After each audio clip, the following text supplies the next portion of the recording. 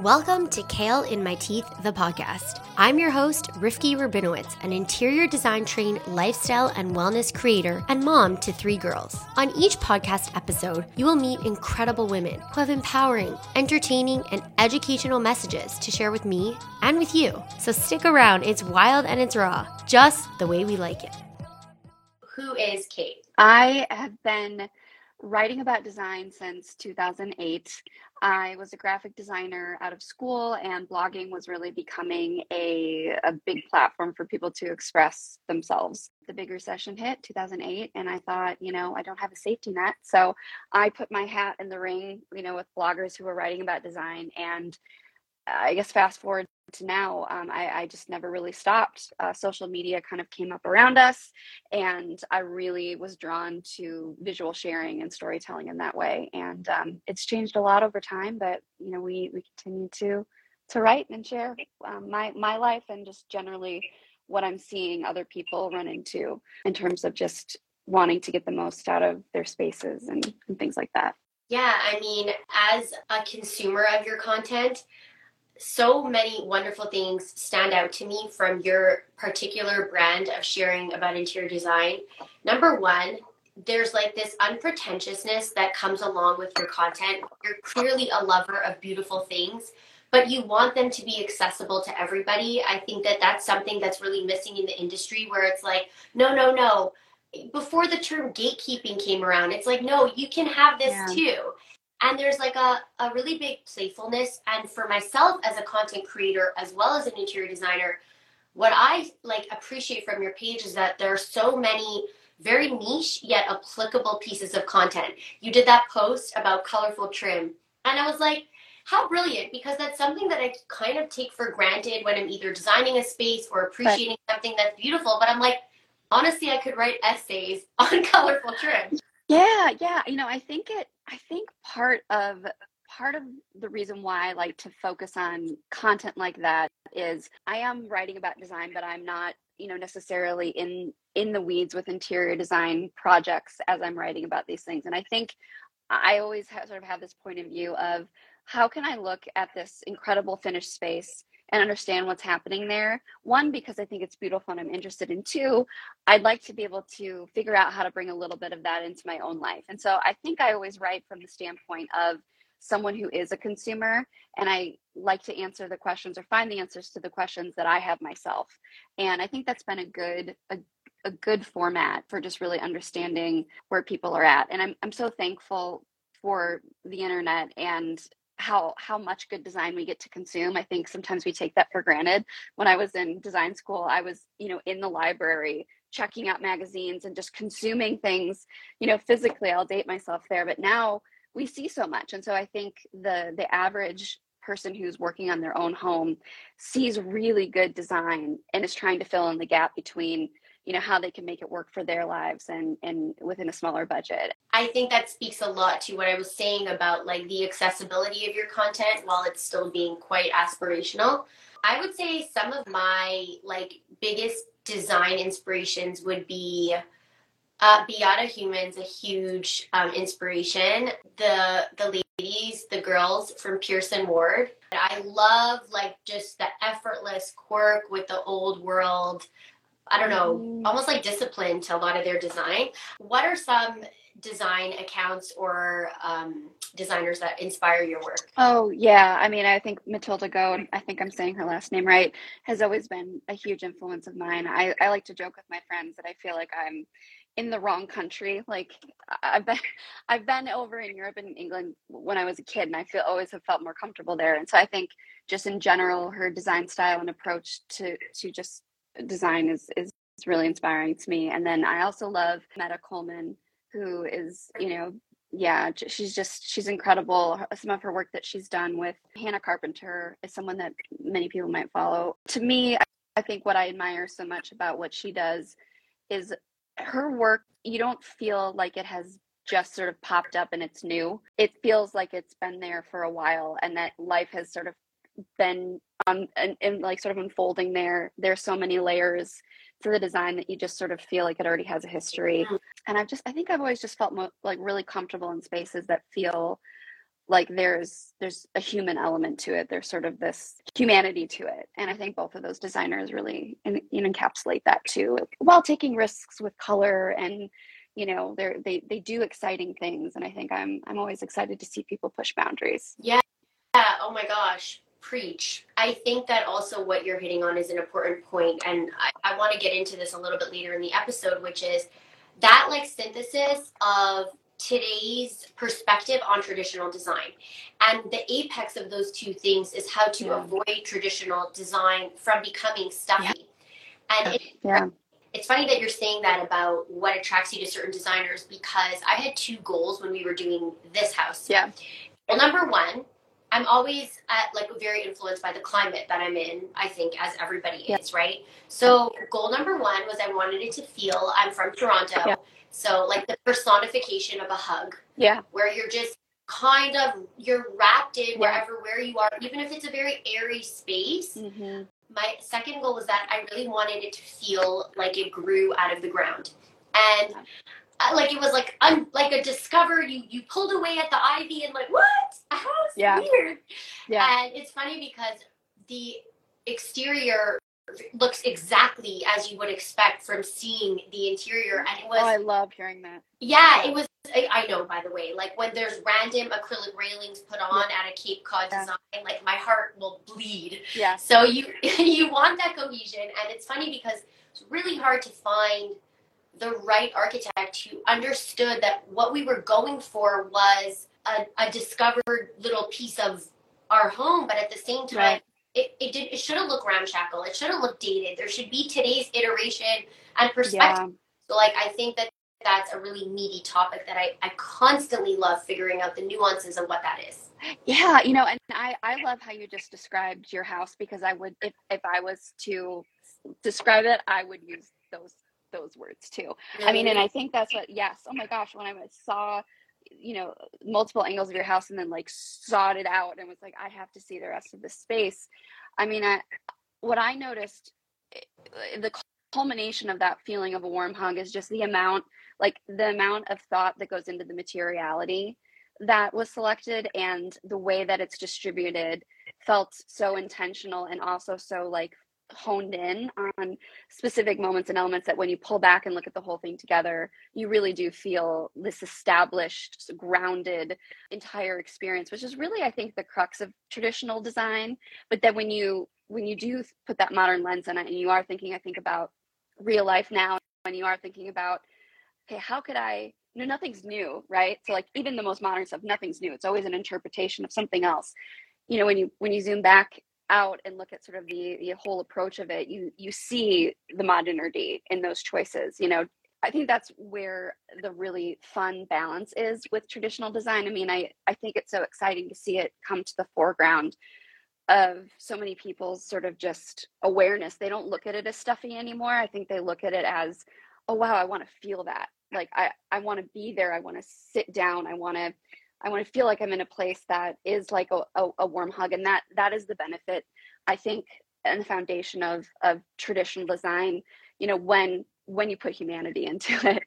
And I think there's a lot of opportunity and excitement for people to put their stamp on it, because they're reintroduced to this idea of traditional design without the pretense that you need to be formally hosting someone in a sitting room, or using it in that way. I think people are really looking at it as like, oh, I'm going to work from home. Like maybe that's a really fun place to kind of get more traditional with the way I'm going to think about my office. Or, maybe I want to use the basement as a place to sort of just let kids go crazy, or let life go crazy, and take a sliver of a space to have it feel like this is actually kind of always just sort of set where I can like walk in and maybe get away from the chaos of my daily life. I think some of those things are going to come to the forefront, and hopefully kind of push traditional design in a way that doesn't make it just for, fancy homes that are, $1 million plus, and people who behave that way, I have a couple of thoughts to what you said. It's funny because we didn't even put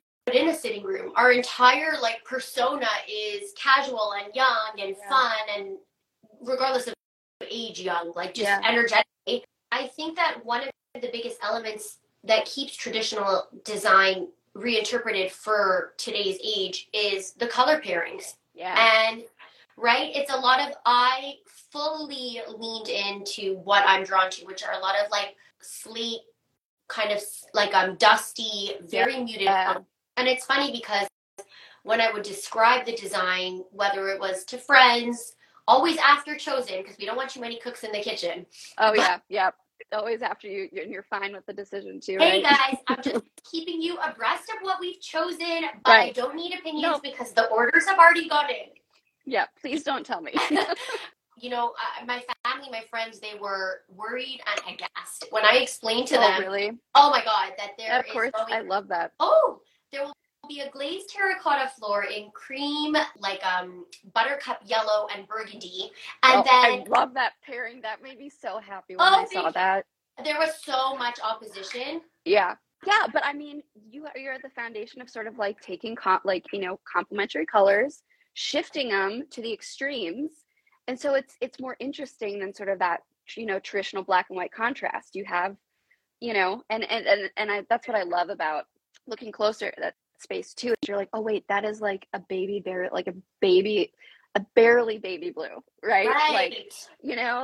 and it's like I think that's I'd love to hear you talk more about it, because I think it's such like a master class in the color combinations as well, where you just sort of look at, the right tonality contrast. You want to have that sort of happen, and then you start looking at how do you make those shifts Oh, so within color. I'd love to talk about this. Yeah. Honestly, talking about interior design, my heart starts like pounding and I just feel like a little girl. So yeah, so when I was describing it, I'm like, okay, so there's going to be like a clay colored wall running through the entire home, and all the doors and trim are going to be like a dusty blue, but the inner trim of every single door will be trimmed in a navy, and then we're going to have white enamel knobs, and then there's also going to be paneling throughout the entire house, but then the railing will be in a hunter green, and everybody's like, no, See, and I'm like, yes, give me more. But what's funny is that really we're really only talking about like the word tonality is so key here, because we're really only talking about one or two focal points. Right. Allow me to like elaborate.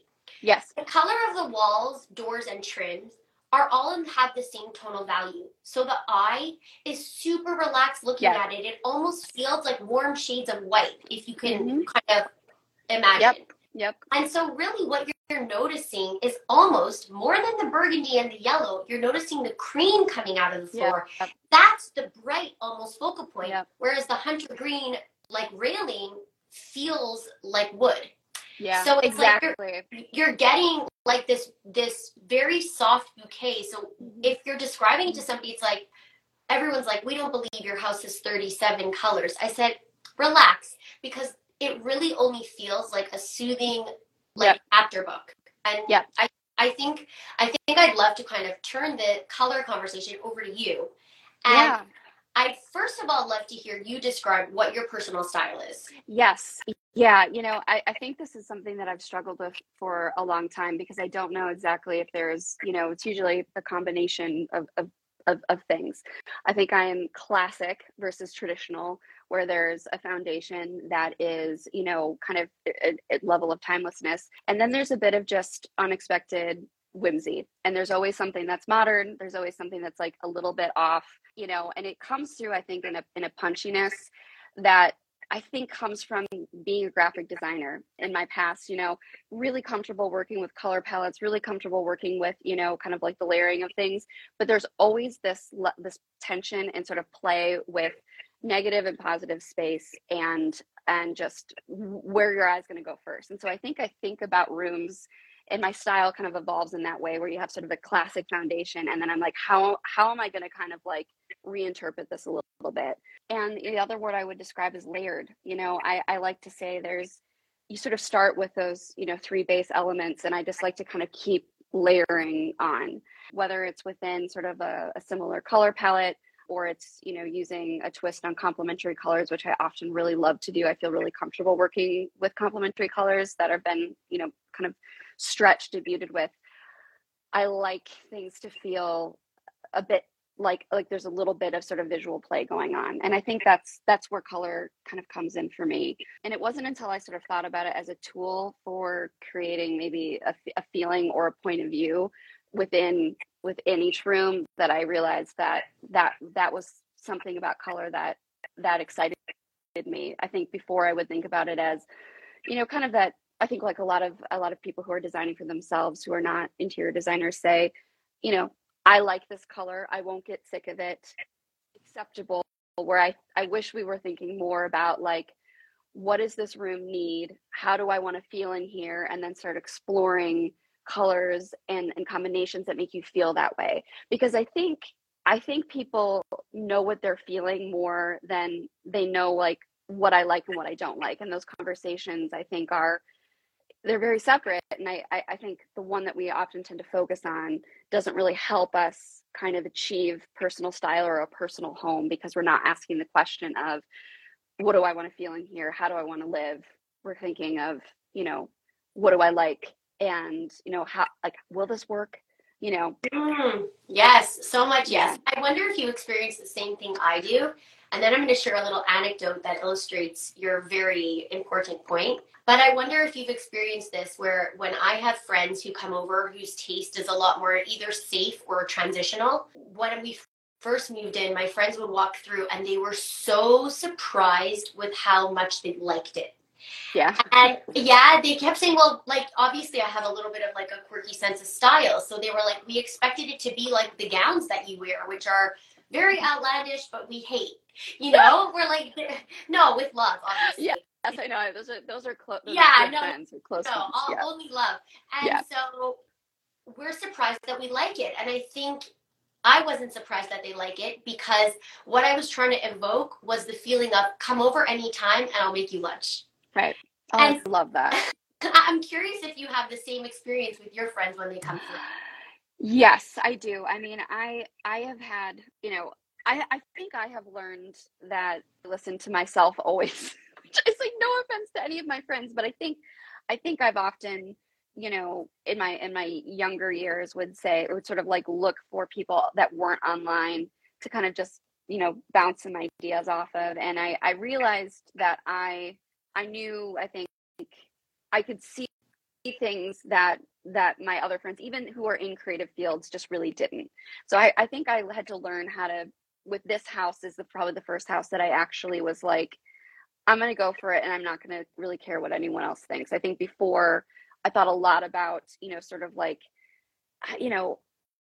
like I would end up pulling back to a safer place. Yeah. And so with this house, when my friends would come over, they would say, this is so you, but it's like the first time we've really seen you like expand into yourself. And that has been so freeing. And I think it just feels so good to feel seen by your friends. I mean, we got this house to have people over in, and I mean, when you say, I want you to come over and like make lunch, I'm like, that's like, I want to make you lunch. That is my way of showing people that I love them too. I want them to sit down and feel like they can just be fully here and like have a great time.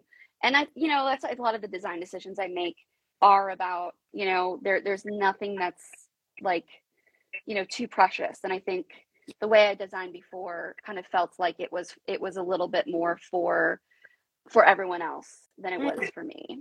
Yeah, that's such an amazing evolution. It's funny because I relate in the sense that I was able to fully lean into my intuition and block out any public opinion. Like I said, nothing was really discussed until I was able to like independently meditate on the vision, confirm that I liked it, sign off on it, and move on. Yeah. Because I really didn't care if people didn't like it. I really didn't care. I really didn't care. I think the reason that I was able to fully lean in, well, of course, like, the more we make creative decisions that bring us joy, obviously, organically, the more we need approval less. Yeah. But in our first home, this was such an important exercise for me to look back on. So when we did the kitchen, a lot of advice that you'll get when you do a kitchen is it's your biggest investment. So do something that's timeless, do something that has longevity. You're going to be living with it. You're not going to be redoing these cabinets, etc. And so I took that advice to heart and I created a very neutral, transitional, of the time kitchen. And let me tell you something. Everybody who warned me that if I played it safe, I wouldn't get sick of it, from the week we moved in. Oh, This is like mild exaggeration. I was sick. yeah, no. And the reason I was sick of it was because it represented 0% of my personal style, Yeah. 0% of the feelings I wanted to evoke in the space. And I felt every time I walked into that kitchen, and by the way, like, I'm obviously getting carried away. I still feel very privileged that I got to do it. Right. But when I walked in, I was like, this is a shadow of my capability. This is a shadow. And so when we did this house, I fully leaned in. I said, what it taught me was the only way you get sick of something is, number one, if it doesn't Not feel like yours. you. And even when it does feel like you will still get sick of it. Eventually, you get sick of everything. So just lean Yeah. in and take the risk. Yeah. And I think you make two really good points. One is the eventuality of things evolving and cycling out. That is an eventuality and a reality of life in so many ways. And so it is sort of a reason to avoid making a decision. I think often when we worry too much about that. The other thing that I think is so amazing about what you said, and I was like, yes, about, is when you can make all of like the right design choices that fit a perfectly beautiful kitchen. And if it's not if it's not, something that is like really where you feel that you're sort of expressed in, or maybe you make that safer choice, there's just, I think, something a little bit missing in that. And I think a lot of people can relate to feeling like, okay, I went with the safe dress. Like maybe I really wanted to go for it tonight. I think like thinking about the smaller places where that's happening, I think is a really good way of asking yourself if you're playing small in some of the design choices, whether you're an interior designer or you're just sort of like wanting to be more expressive in your home. Sometimes looking at the way that you dress and the sort of the choices that you make and how you like feel about that. And if you don't feel quite right, that's okay. That's kind of like an invitation to say, maybe let's try something new, And I think sometimes we can get frustrated with that. You put so much effort and time and thought into making the right choice. And it's really disheartening when you feel like, oh, I kind of missed it. Or like, why don't I feel fulfilled or excited or happy about it? And that's, I think, the point that you just made. There's like that X factor of like what brings you joy and what expresses you, and kind of baking that in. For some people, that might be a little bits of expression. And for other people like you and I, it might be bigger, bolder statements of who I am as a creative. And by the way, when people will ask me, how did you take the risk? Or how did you come to that decision? Or were you not? I'm like, it didn't feel like a risk. Right. Like, it doesn't feel like a risk. The checkerboard floor that everybody on my team was so against, to me, that felt like classic Calicut marble. Yep. That was my neutral. So yep. You have to really like almost like the somatic healing of it. How does your body feel? But I want to ask you a practical question. Yeah. You and I are obviously deep in the ether of design. So when we discuss designing for a space because you wanted to evoke a certain emotion, I want to dial that back for anybody who might be watching now or listening later. And they say, okay, guys, that's really beautiful advice, but what am I supposed to do with that? So I'm thinking of a friend who's doing a house now, and I know she wants her kitchen to be the hub of the home. Right. How does she practically explain that? What are some tips and tools you have to somebody who is feeling like they're in the Wild West and wants to be able to express what they're looking for? And so you're saying like they don't know the style of the kitchen that they're wanting, and they're lost, or is it? I'm sorry, I think I might have missed. No. It's okay. The question comes to me as I express it. But what I'm trying to say is that it's such practical advice for me and you. You want your home to feel like a personification of a hug. Of course, this was the fabric. To someone else, they're like, okay, babe, that's a metaphor. I don't really know what to do after you. Yeah. Or how to give feedback too on it.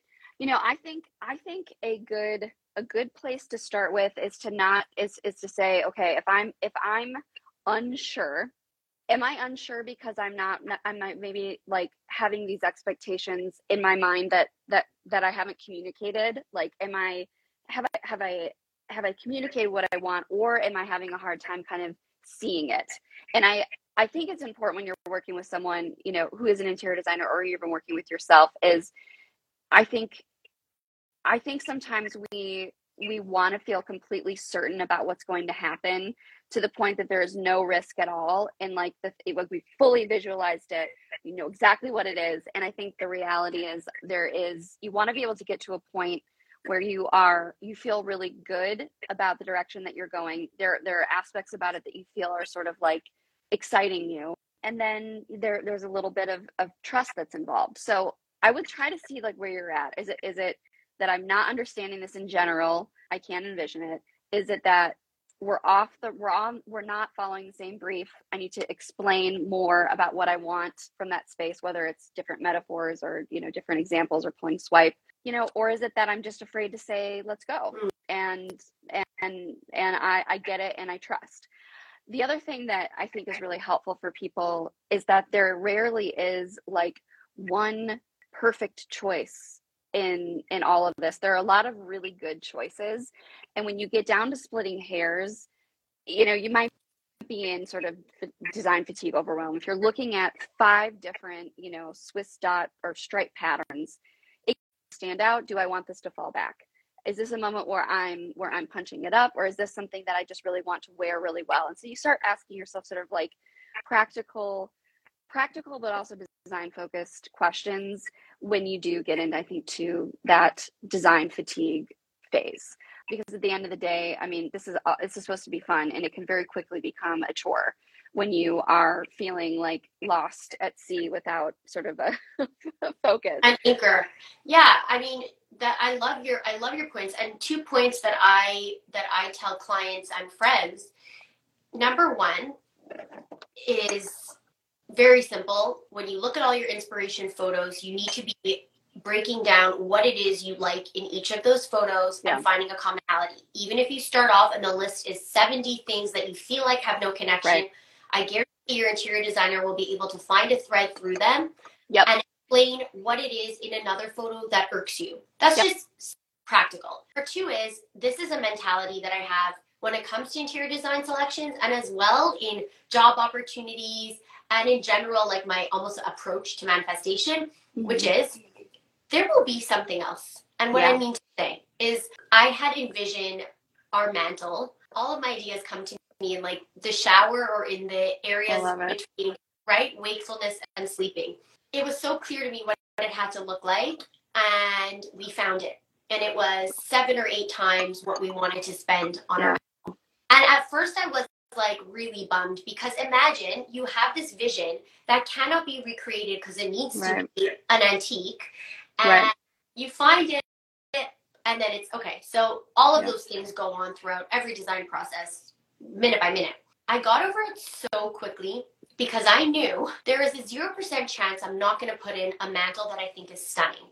Yeah, I love There's that. a 0% chance that another stunning mantle doesn't exist. The amount of talent and artisans and antiques that exist around the world are not limited to this one mantle. So move on and address your creativity to an area that can actually inject good energy, and you'll find it.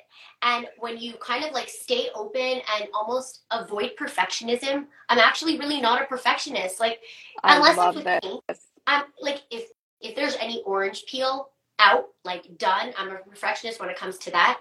Yeah. But oh my gosh, just get over it. You got to move on. And if yeah, what I love about that is such like a great mentality for life, which is that you are not in this limited mindset really when it comes to things that are limited.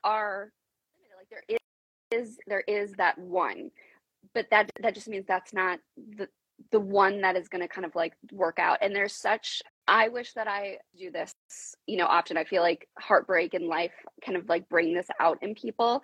But when you think about it in terms of design and not wanting to make, you know, not having to redo things, being patient with those types of manifestations and being sort of open to the fact that like, this might not be working out right now, but let's not push it and just do something that like you said, is sort of not the thing. And I think I've done this before. I've sort of just settled and said, okay, I just want to kind of get it done. And it's like a little thing that festers. I always come back around to kind of fix it or kind of redo it. And it becomes more work in the end. And you kind of just end up kind of feeling like, you know, maybe I wish I would have waited. And I think we're not good at that. you know, and I just, that's going to stay with me. That idea that you found the thing you manifested and we're like, I'm going to let it go. Yeah. I think It's that's I really mean, powerful. it's funny that you're saying that, because right now my growth focus is on truly understanding manifestation beyond it being a buzzword, but really understanding like the impact of it. And so one thing that I was grappling with today that I was discussing with a friend was, on the one hand, when it comes to like, are you good with woo-woo stuff a little bit? Oh, I'm really good with woo-woo. Oh, okay, good. Yeah. Like, and this also is where my heart is at right now. Yeah.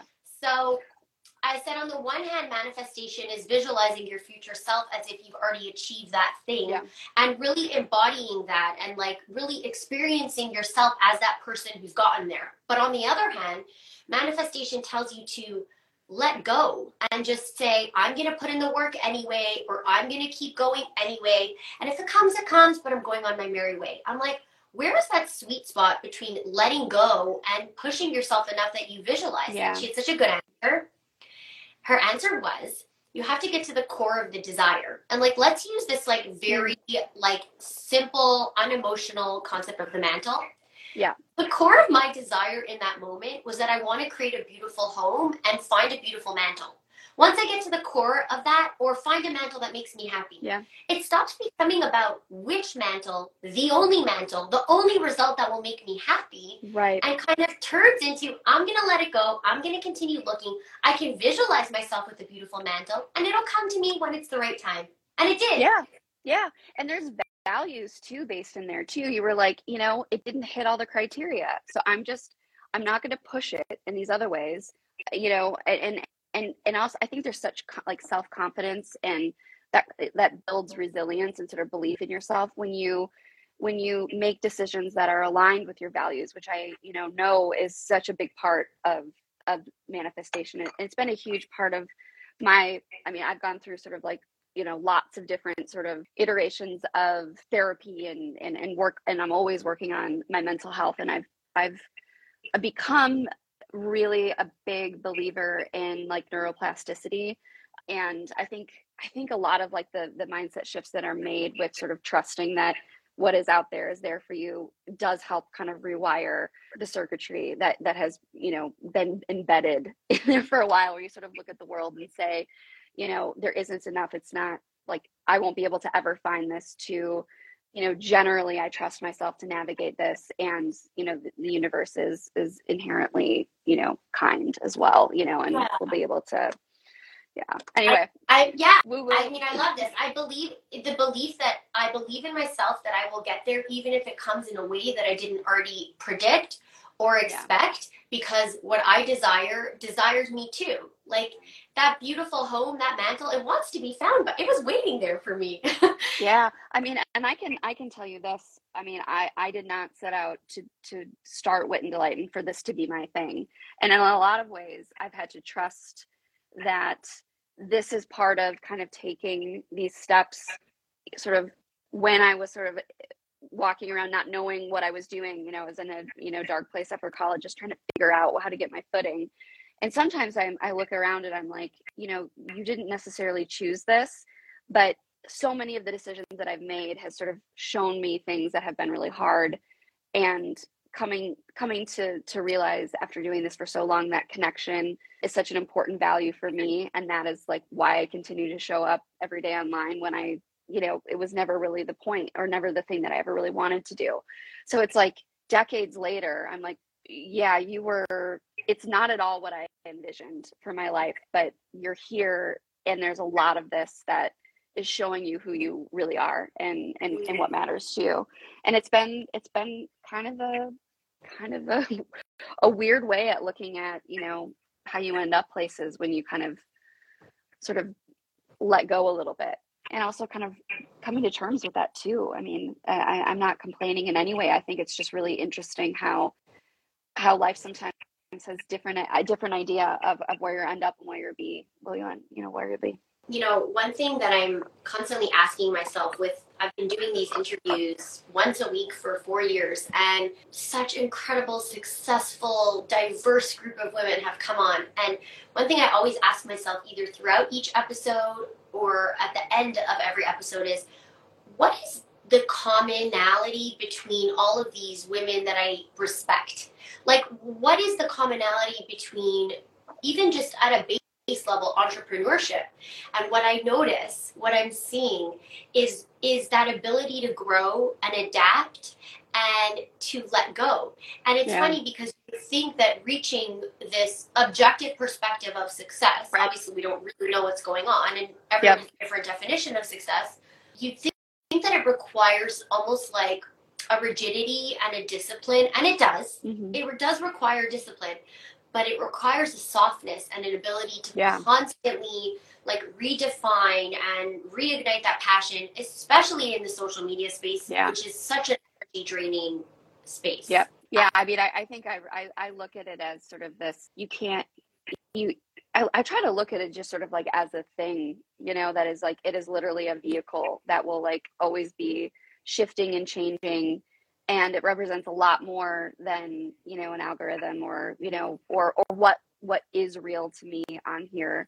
And it really does sort of like the reality of almost any business is that nothing is finite, nothing is forever, things change, they constantly shift. And it matters sort of how you navigate that. And sometimes it's I think very comforting to people to think that you arrive someplace and like everything's better, or you sort of are like you reach that goal, and the reality that I found is that you reach it and then there's like another higher mountain that you end up having to face, and so the work and the success isn't enough. Like the purpose has to be there in order to kind of have the energy to even sort of say, do I want to do the next thing, or, you know, do I want to get off here? And it certainly takes sort of like a strong internal life and internal kind of, I think, self to get yourself through that, especially when you're doing it alone, you know. Yeah. It's pretty crazy. I couldn't agree more about the goals constantly climbing on each other. And I'll add one more point, and then we'll get back to what everybody assumes we would have spent the hour talking about interior design. One thing that I'm a big believer in, and I remind myself of this every time I feel like burnout approaching, which is burnout happens when you are misaligned with your why. Yeah. And, you know, if you can get back to your why, sometimes you'll do like a little check-in. You'll say like, well, I'm creating all this content and it's burning me out, but it's actually not lining up with my why. And my why will always come back to feeling creative. So it's like, okay, permission to dial it back. Yeah, no, I need to hear that though. I mean, and I think I will say one last thing. I mean, I was burnt out for a good 5 years, and it was when we were doing, I had Wit and Delight looked very different. There was like a studio that you could rent. I had an online shop. We were doing all this stuff, and I was just like, I have nothing left to, and I fell out of love with it. And it wasn't until we went back to interiors and creativity, which I was really like, what are the things that I like, why did I start this in the first place? And suddenly you're lighter. I'm like, people would say like, you seem happier. I'm like, it's because I am. I'm much happier to be here. Exactly. No, 100%. I mean, I love your page so much. So let's talk about interior design for a second. So, you know, I used to have, using the word rigidity, a lot more of a rigid perspective when it came to trends. But I think a lot of that was ego-based in the sense that I was like anti-trend, and almost it was my ego being like, every idea I have is new. And when I almost softened and I was like, okay, babe, like, you know, through osmosis, whether we like it or not, we're influenced by trends, and we don't need to necessarily be so trend adverse. We can also utilize some of the trends. For example, there are some elements in my home where I specifically wanted to add a trendy element to brighten up a lot of the heavy traditional. My powder room, really dark traditional wallpaper, an antique desk used as a vanity. So we added in a very playful scalloped backsplash to keep it of the era. So I'm curious to know your opinion on trends and how you utilize or don't utilize them throughout your design. Yeah, you know, I have a similar push-pull internal struggle with it. I was working on finishing up a design in our basement and was on Pinterest, and I was like, it's everywhere. I think you want to sort of feel things to feel special, because we think so much about making each of these decisions as something that is special, and just the sheer volume at which we consume content and see things. I think there's a little bit of stuff that I'm sort of like, that's just what your algorithm looks like. That's not the world. So I try to remember that one. And then I also think about too, especially being someone who writes about design, I often find myself kind of knowing where the pulse is a little bit sooner, like just like a little bit sooner, just because of how much content has been out there. And so, I think like back in 2020, before Scallops exploded, it was like, oh yeah, that'll be it, and in 2019, it was like checkerboards are going to be everywhere. And the idea that none of these things become trend when they think they trendy in the bad way, when they become oversaturated. And so I think looking at these things is every one of these things is a tool to dial up or dial down what you want to have happen. And joy is one of those things, and that should be wrapped in. And with my consulting clients, most of them have said, I don't want this to look like it is 2023, like exploded in here, and I often say, okay, let's go back to the fact that everything will be a reflection of an era. We can't really, avoid that. But let's talk about like, what about these things? What about this room do you want to have happen in here? And then what about these trends? Which one of those sort of like drive that home? And I think that's a really effective way to get to the heart and the core of what you want the space to do, and ask yourself, like, what about these things do I love that also provide that function? And I think it's a safe place, kind of a safe construct to work in.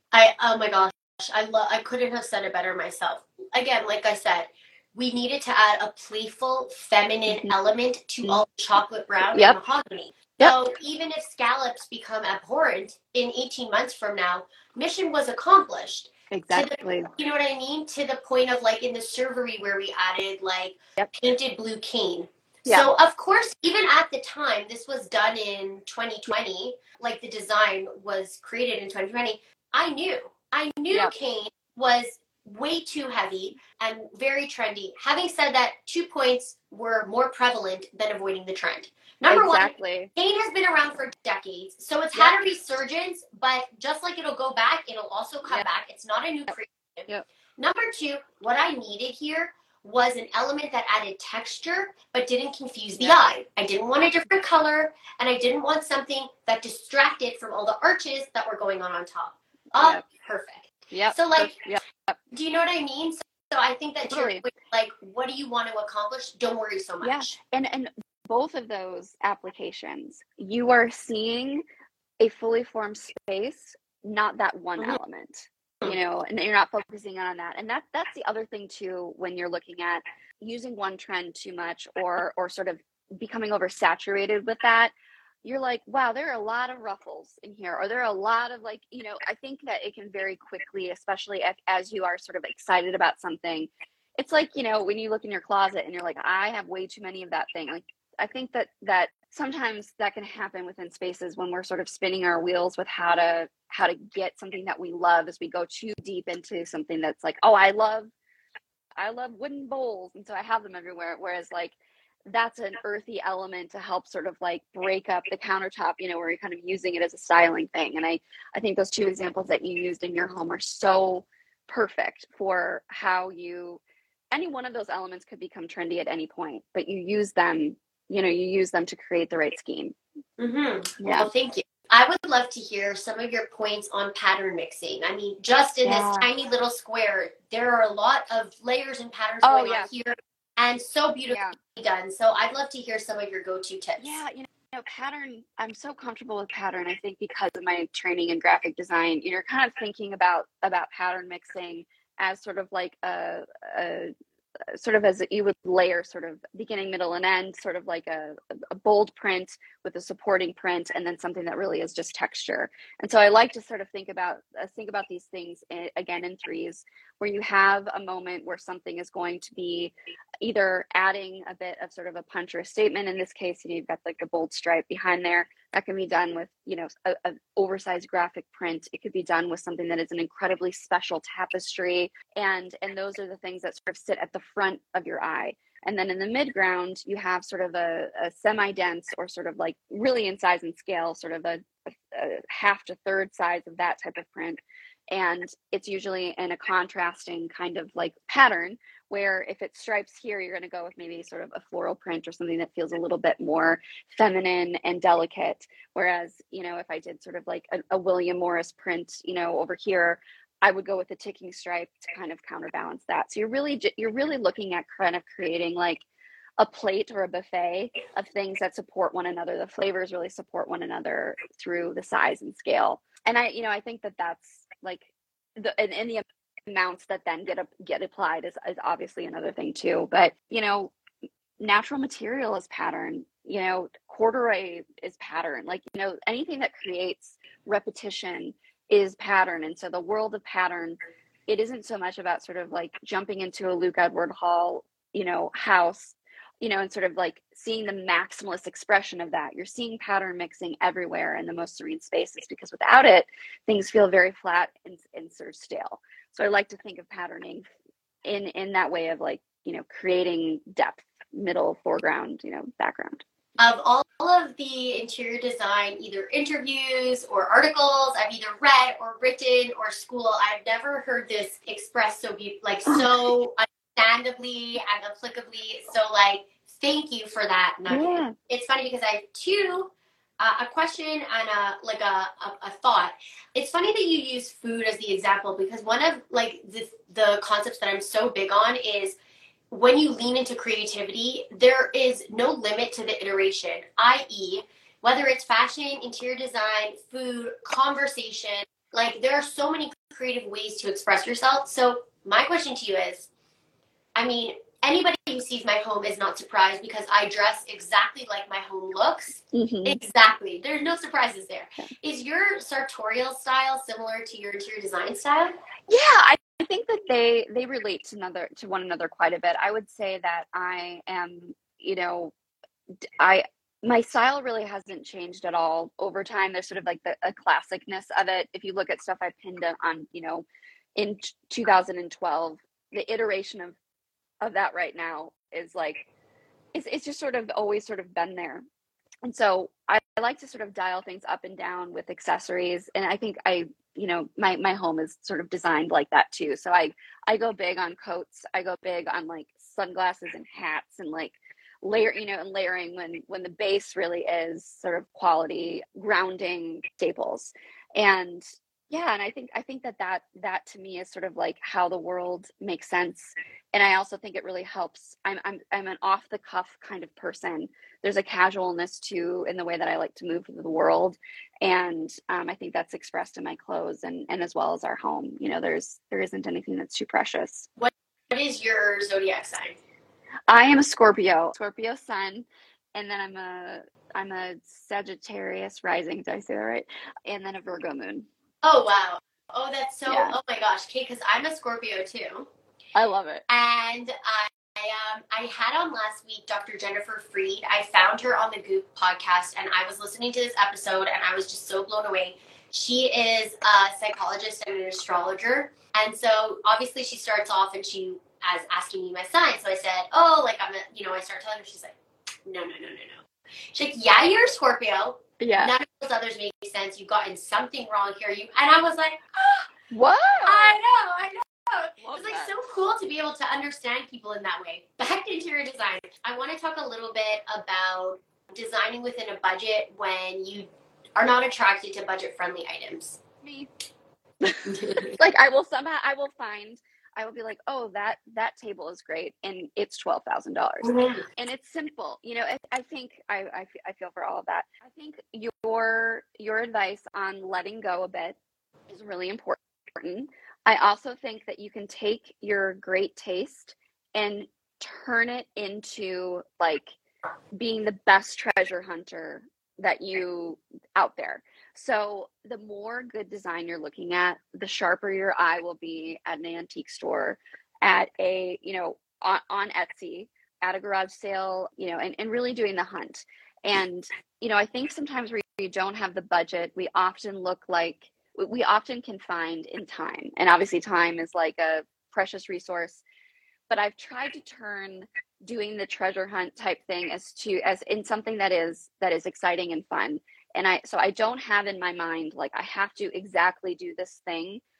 I have in my mind, like, generally, let's, back to that flexibility, let's find things that really speak to me and kind of play around with the way that this stuff is kind of moving throughout the house. The other thing, on the other hand, that flexibility of sort of like looking at a lot of stuff, taking your Hyundai into places where other people might not be seeing what you're seeing, seize that opportunity. The other thing is to be really intentional with your floor planning. Be really intentional with what it is you are looking for, because you often will miss things if you're just sort of looking for what you love. But if you know that you need a credenza that is 79 inches to 80 inches wide, you can go through more antique stores and more estate sales more quickly because you know exactly what you are looking for, and you can be patient, and you can, peruse Facebook Marketplace because you're very specific on the general idea of what you need to find. And I think that's where a lot of people who are working on a budget sometimes forget that can turn something, that one or two pieces with big box items that are spectacular can turn something from Target into something that feels like it's supposed to be there. So there's kind of like this idea that you are open, but you're also like very locked in on what you're looking for. So when you do find something really unique, it fits in with some of the stuff that's already there, and it kind of brings everything up a little bit. So time and patience and planning when you're on a budget. Yeah. And then the other thing too, is just to make sure you know what matters to you. Not everything can be, like, make room for things that you want to put the money down for. In our case, it was our countertops in our kitchen. I ended up designing around that, and there are a bunch of different ways that you can kind of make that work. But for us, it was like, I need one element. Our budget was not big, that I needed it to deliver a wow factor. And so you can also do that way and say, one thing I'm going to spend my money on, it's going to be this, and then other things can kind of fall into place. I mean, your countertops are gorgeous. I have the same marble in our master bath and in the master sitting area coffee table, and I love it so much every day. So we're nearing the end. I only have a couple more questions. Yeah. What is up and coming in the design world as somebody, as you said, who is seeing so much interior design? You're always on the cusp of it.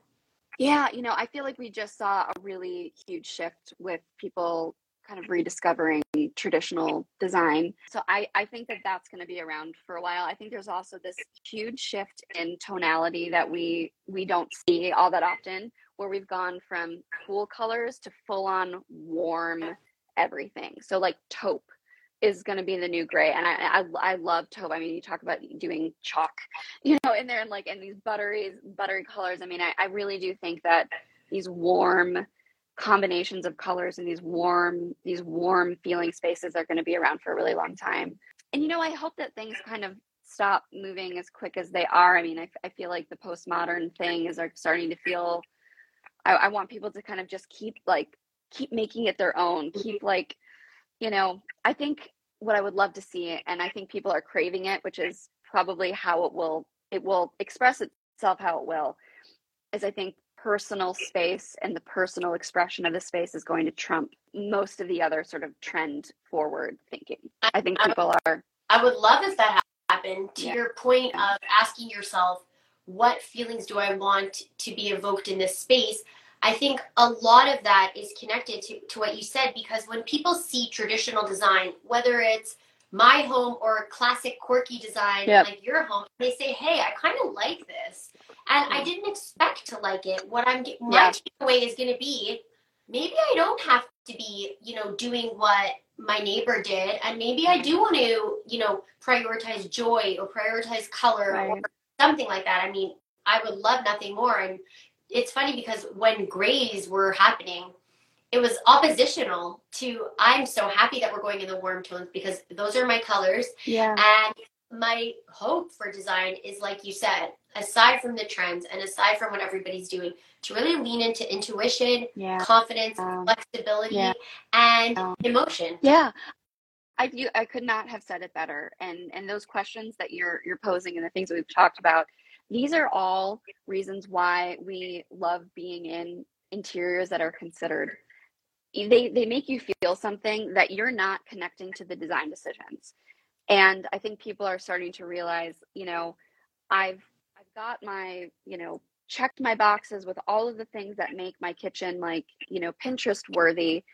What's missing? You know, and it is that sort of consideration of joy and, you know, and personal style. And I hope I certainly know that one of my main drivers for everything that I put out in the world is that other people can feel the joy of following their, you know, their personal style and intuition in their spaces. There's nothing better than feeling like you've created something that expresses you, and then you can live in it. I mean, it's wonderful. Oh my gosh, well said. I couldn't agree more. And it's funny because I'm sure in a certain regard, it even surprised you as it surprised me how well received your home was, because you weren't really doing it for people to fall in love with it. You were really just doing it to create some kind of creative expression. Absolutely. And so it's really fun when people could see that thread throughout personality and interior design and relationships.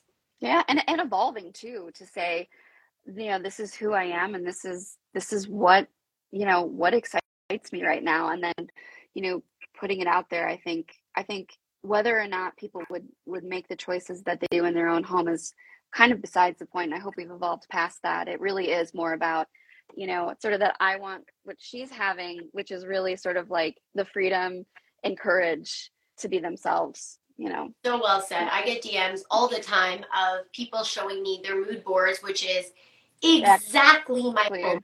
Exactly. Down to they've studied the paint colors, they are integrating it for the exact copy paste. And to that I say, if it makes you as happy as it makes me, that's amazing. But there's no chance that you and I are carbon copy personality, needs, interests, and friends. So figure out a way to make it your own, because I promise you will love it that much more. Yeah, it's a worthy investment and a way to spend your time. I have so many interior design questions, but I think we have covered all of the bases, from tips, tricks, to the emotional connection between ourselves and the things we design. So thank you so much for being on. It has been an honor. Oh, it's been so much fun. I feel like we could just vibe honey. all night. We definitely need a glass of wine or a chai latte. Have a good one. Thanks again. All right. Bye. Thanks, everyone. And that's all for today, you guys. Thanks for tuning in. If you really enjoyed this episode and feel like it brought you value, I would love if you could rate and review Kale in My Teeth. It takes 3 seconds and lets me know the kind of episodes you like and want to see more of. Don't forget to subscribe so you don't miss a thing. And of course, you can find the guests' information in the show notes and find more of me on Instagram and TikTok at Rifki Rabinowitz and my website, rifkirabinowitz.com. Chat soon.